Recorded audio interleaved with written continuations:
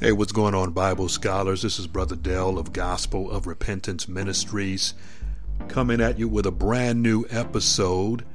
I want you to remember the theme, Matthew chapter 4, verse 4.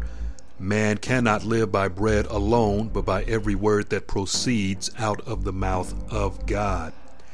Hey, I want to talk about a subject that may be controversial, and it probably still will be controversial after I discuss it. And it is the subject of God repenting, or you could say it like this: when God repents. Now, using that verb in connection with God the Father obviously is very strange, I would have to admit, because when we generally think about someone repenting, we're thinking about ourselves, and we know the word repent means to change one's mind. In the Hebrew, where we find the word repenting, and not just with human people, but with God, is the word Naham, spelled Naham, and the meaning of it means to comfort. And so when we talk about God's repentance, and the Bible does say he repents, particularly in the King James or the Authorized Version of the Bible, it can be somewhat misleading. It could throw us off, because when we think of repenting, we think of someone that has committed sin. And of course, we know God is incapable of sinning because he's perfect and holy and pure and righteous in every way. What do we mean? What does the Word of God mean when it talks about God having to repent? Well, in order to hopefully get some understanding regarding the matter, we need to look at some verses of Scripture, because in the Old Testament, there are plenty of places where it talks about God repenting. And I listed down a few, but of course I did not list down all. But the ones that I did list down, I believe, will help us understand this whole idea of God repenting. So without further ado, I want to start looking at these verses of Scripture. Let's look at, for starters, let's look at Genesis chapter 6, verse 6. And this is, of course, during the early part of humanity. And this is what it says. And I'm going to read Genesis chapter 6 I'm going to read it in the King James Version of the Bible, all right? And this is what it says. It says, I tell you what, let's start at verse 5 to kind of get a flow and get a sense of the context. It says, and God saw that the wickedness of man was great in the earth, and that every imagination of the thoughts of his heart was only evil continually. And then verse 6, it says this, it says, and it repented the Lord that he had made man on the earth, and it grieved him at his heart. All right. That's Genesis chapter 6, verse 6 in the King James Version. Now, what I'm going to do is I'm going to go to the Amplified Version, and it reads like this. It's probably going to give us a better or clearer expression of what is going on. It says in verse 6, the Lord regretted that he had made mankind on the earth, and he was deeply grieved in his heart. So the Lord said, I will destroy and annihilate mankind whom I have created from the surface of the earth, not only man, but the animals and the crawling things and the birds of the air, because it deeply grieves me to see mankind's sin. I read up to verse 7. Let me read the last part of verse 7. And I regret that I have made them. Now, from reading that, it seems like God made a mistake when he created us. And that is not what it means. There's a theological term that I have to bring about, have to explain to. It's called anthropopathic. And what that means is that the writer, in this case being Moses, is describing God with human emotion and attributes, in that he is feeling what we feel when things go bad, when things are wrong, when things are evil. God is expressing his regret over mankind's sin and over his rebellion of the way that he's decided to live. Now, the question obviously has to be asked, okay, since God knows all things, he's omniscient, means he has all knowledge, and he knew that man would go this route, why did he create him in the first place? Well, I mean, God created man because that was his intention. God knew in the beginning that man was going to fall, yet still it is proper and understandable why God would feel regret. Knowing that man would fall does not mean that God does not feel sorry for what man has done, even though he knew it ahead of time. And so, like I said, God is being depicted or being described as a man with human emotion. Like, let's look at it from a parental standpoint, a father and his son. If the father warns his son of something that he may be tempted to do wrong, and he warns him because he loves him, and then the son turns around and disobeys his father anyway, the father knew how he would feel if his son disobeyed him. But when the disobedience actually manifests itself, that grief is actually, it becomes real. It becomes actual. And so that is the best way I can describe for you the way God feels when we disobey. So God, the word of God says that he regretted that he made man on the earth, even though it was his every intention to make man. So if God had to do it all over again, knowing that man would rebel, he would do it again. And so also with the same punishment for disobedience. And as a result of man's continual evil and disobedience of his laws and of his ways, he destroyed man with the waters of a flood, saved Noah and his family. Okay, let's look at another passage of scripture dealing with God's repentance. Let's go to Exodus chapter 32, verse 14, and I'll give you the backdrop of what this is talking about. Exodus chapter 32, verse 14. All right, and so I'm going to read the 14th verse. We're going to read it in the King James, and it says this. I need to back up once again. Let's start with verse 9. Now, what is going on here is that Moses went up to the mountain to be with the Lord to receive the 10 commandments. Now, while he is gone, the people have told Aaron, hey, we need to, we don't know where Moses is gone, and so we need to have a God that we can worship. So what happens, Aaron says, give me your gold, and then what he did is out of that gold he fashioned a golden calf, which was one of the chief gods of the Egyptians. So Moses was barely gone, and they started worshiping idols. And of course, God sees all, so he knows what's going on. And let's start with verse 7. It says, and the Lord said to Moses, go, get thee down, for thy people which thou broughtest out of the land of Egypt have corrupted themselves.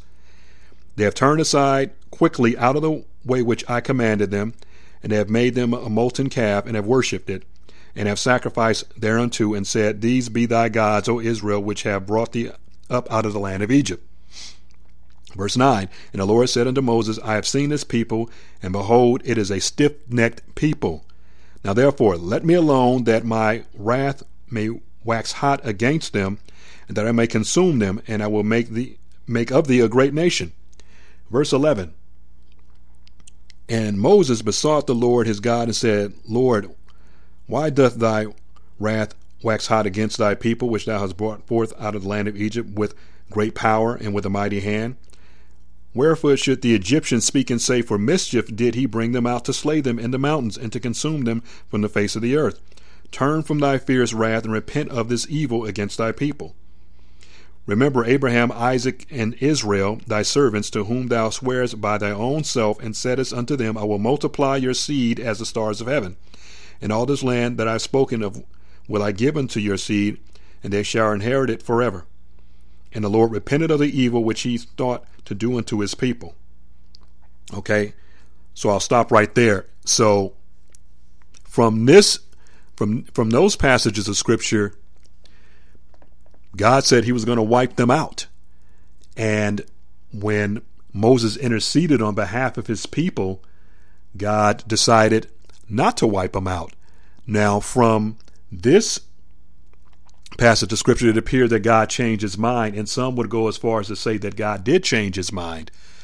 No, God knew what he was going to do all along. I mean, if anything, this was a test to Moses to see if he would intercede on behalf of the people so God could then exercise mercy and not do what he decided to do. God knew all along that he was going to spare the people, and he knew all along that Moses was going to intercede and pray on their behalf so God would not destroy the people. So this was not a case where God changed his mind, or he made a mistake, or he just didn't know what to do. He was waiting for the intercession of Moses to come about so that he could then exercise his sovereign right to spare the children of Israel, even though they had committed adultery by worshiping a false idol. They had committed spiritual adultery. So once again, when we look at the term repent in relation to God, it's not in the sense that God made a mistake, or God created a blunder, or that he committed sin. God's repentance is not like man's repentance. So it's very important for us to understand that distinction.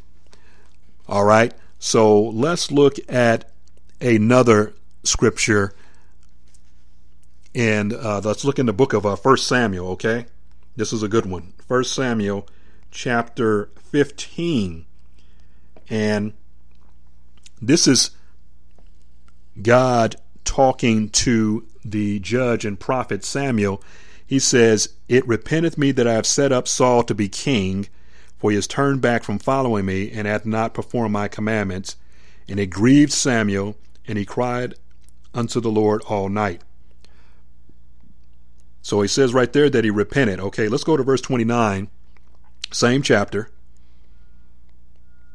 of 1 Samuel chapter 15. It says this here, And also the strength of Israel will not lie nor repent, for he is not a man that he should repent. Talking about the Lord once again, okay? So in the first verse in verse 11 of 1 Samuel chapter 15, once again it says that God said, It repented me that I have set up Saul to be king, for he has turned back from following me, and hath not performed my commandments. And it grieved Saul, and he cried unto the Lord all night. Once again, it seems like from the surface, or from appearances, reading the text, that God made a mistake. That God, I decided to make Samuel king, but Saul king. Let me get it straight. Saul was the king. And once again, God, knowing all things, knew what Saul would do before he chose him. Yet he chose him anyway. And so the question that we would ask is, why would you choose someone that you would later regret that you chose? Well, it was the will of God to choose Saul as king. And I'm going to put my own personal opinion in here, my own commentary. You can take it for what it's worth. I believe when you read earlier in the text, the people rejected God as their king, and they wanted a king like all the rest of the other nations. And that angered the Lord, and it also angered Samuel. So God gave them a king, and I believe God gave them a king just like them. One that was rebellious, one that was stiff-necked, and one that refused to obey the laws of God. So King Saul, in my view, was like Israel looking into a mirror. They were looking at themselves. They were looking at a king that was vacillating, one that did not want to follow God's commandments, one that started out well but ended up being unholy and unrighteous and dying a miserable death on the battlefield with his sons. If you read the account in Samuel, that is how Saul's life ends. It ends in death against the Philistines. So even though God knew what Saul would do before he did it, he chose him. So maybe to get a better understanding of this passage of scripture, let's go to the Amplified version of the Bible, and it says this. In verse 11, it says this: I regret that I made Saul king, for he has turned away from following me and has not carried out my commands. Samuel was angry over Saul's failure, and he cried out to the Lord all night.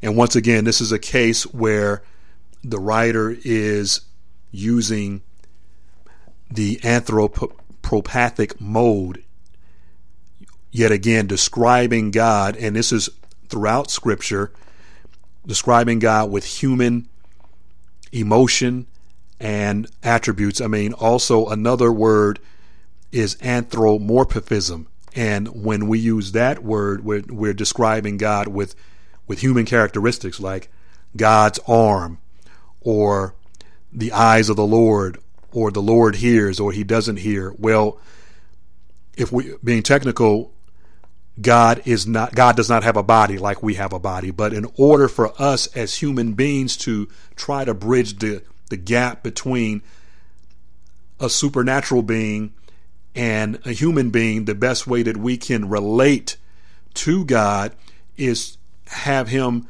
be described with human characteristics. I hope that makes sense. So that's why the writers do that, because we're dealing with an infinite being and we're finite. So in order to bridge that gap, human characteristics are described about him so that we can relate to God infinitude a little bit better. All right. So once again, it's not that God did not know what Saul was going to do before he did it. He knew it, but it is proper and right for God to express grief and sorrow over the decision, not that he made, because he didn't make a mistake, over the decisions that Saul made as king by being disobedient. So, I mean, it's important I think also it's a teaching tool and mechanism that the Word of God shows us that we are supposed to be grieved over sin, not just over our own sin, but for the sins of other people that do wrong, because it is an abomination and it is despicable for a king to act unrighteously when his kingdom has been established by righteousness. You follow what I said? I'm going to say it again. It is an abomination and it is despicable for a king or for any leader to act unrighteously when his kingdom has been established in righteousness. I mean, it was a righteous act for God to choose Saul as king. But it was unrighteous for Saul to despise his position, his kingship, which was ordained by God, for him to degenerate to the level that he degenerated. And that broke God's heart. That brings him grief. And so God repented, or he regretted the decision that he made to make Saul king, just like God regretted the decision that he made when he created man, not because him creating man was good, because remember in Genesis chapter 1 verse 31, it says that God looked at everything that he created and it was very good. So the creation of man was a good thing.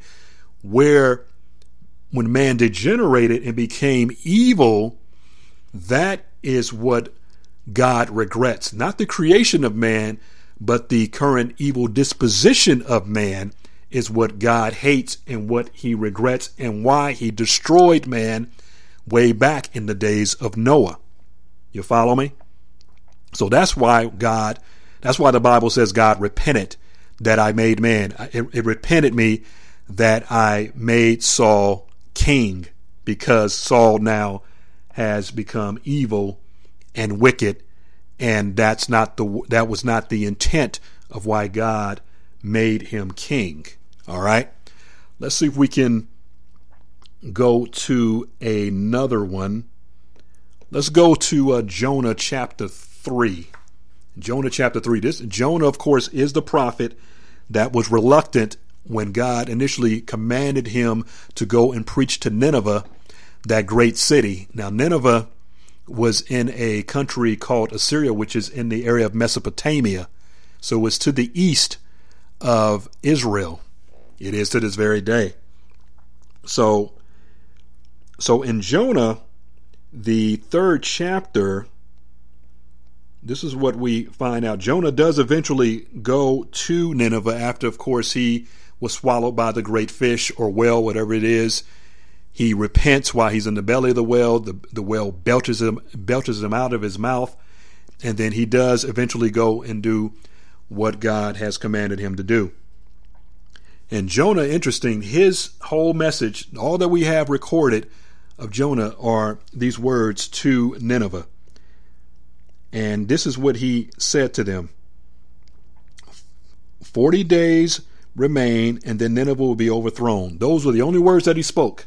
So he spoke 7 words that we have recorded in Scripture. Those are the only words that we have that he spoke to these people in Nineveh. And so what happens, this is what happens. They repent, from the king, in other words, to the greatest of them to the least of them. All of them repent. He takes off his royal garments. He puts on sackcloth and ashes, and they repent in sackcloth and ashes. As a matter of fact, I'll read it to you. It says this here. The people of Nineveh believed and trusted in God. Jonah chapter 3, verse 5 is where I'm starting. And they proclaimed a fast and put on sackcloth, from the greatest even to the least of them. When word reached the king of Nineveh, he rose from his throne, listen to this, took off his robe, covered himself with sackcloth, and sat in the dust in repentance. Verse 7, he issued a proclamation, and it said, in Nineveh, by the decree of the king and his nobles, no man, animal, herd, or flock is to taste anything. They are not to eat or drink water. Both man and animal must be covered with sackcloth, and everyone is to call on God earnestly and forcibly, that each may turn from his wicked way and from the violence that is in his hands. Verse 9, who knows, God may turn in compassion and relent and withdraw his burning anger, so that we will not perish. Now verse 10, when God saw their deeds, that they turned from their wicked way, then God relented concerning the disaster which he had declared that he would bring upon them, and he did not do it. So this is another case where people would say that God changed his mind, and the fact of the matter is he did not. But God repented of the evil that he was going to do, or he withheld it. Why? Because they repented. They repented, and obviously they repented sincerely, genuinely, actually. And as a result, God was then free to exercise his mercy and not destroy that great city. Now, we read in the 4th chapter, if you read in the 4th chapter, Jonah is angry because of this. He's upset because the Ninevites were bitter enemies of the Israelites, and he wanted them destroyed, and that's why he initially did not want to go to Nineveh in the first place. He wanted to head west to Tarshish, to go as far away from the presence of the Lord that he could, and as far away from Nineveh as he could. He went in the opposite direction, and he became angry with God because God had mercy on his enemies, and that's why he didn't want to go. So God did not change his mind regarding Nineveh. Had they not repented, he would have destroyed them. He would have wiped them out. But because they changed, it permitted God to withhold his judgment and not destroy them. You follow what I'm saying? So God was satisfied, or he repented of the evil that he was going to do to them, and he didn't do it. So Those are instances, and those are not the only ones in Scripture. I didn't read them all. There's another case where God talks about he repents in Jeremiah chapter 42, verse 10, Jeremiah chapter 18, verses 8 to 10, and Numbers chapter 23, verse 19. And I didn't cite them all, but there are several instances in the Old Testament where it talks about God repented of the evil, or he repented that he made man, or he repented that he made Saul the king, because God has emotion, and God and the writers are, like I said, once again, they're writing in an anthropopathic mode.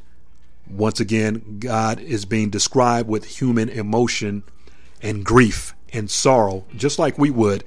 And that way, we as finite human beings can understand God a little bit better. So hopefully this idea of God repenting makes sense. God does not repent in the sense that man repents. God does not make mistakes. He's not sorrowful. He's not repenting because he committed sin or he did something wrong. His repentance is based on the actions of us as human beings. If we do evil, then he's sorry about that evil because he knows that he now has to act as a judge and judge us for the sins that we've committed. And so he repents in that regard. And then when he satisfies his judgment, the Bible says he repents. In other words, he takes comfort in the fact that he has satisfied his wrath and he's executed an appropriate judgment based on the sin that individuals or nations have committed against him in disobedience. This is Brother Dale signing off of Gospel of Repentance Ministries. God bless you for listening. Until next time.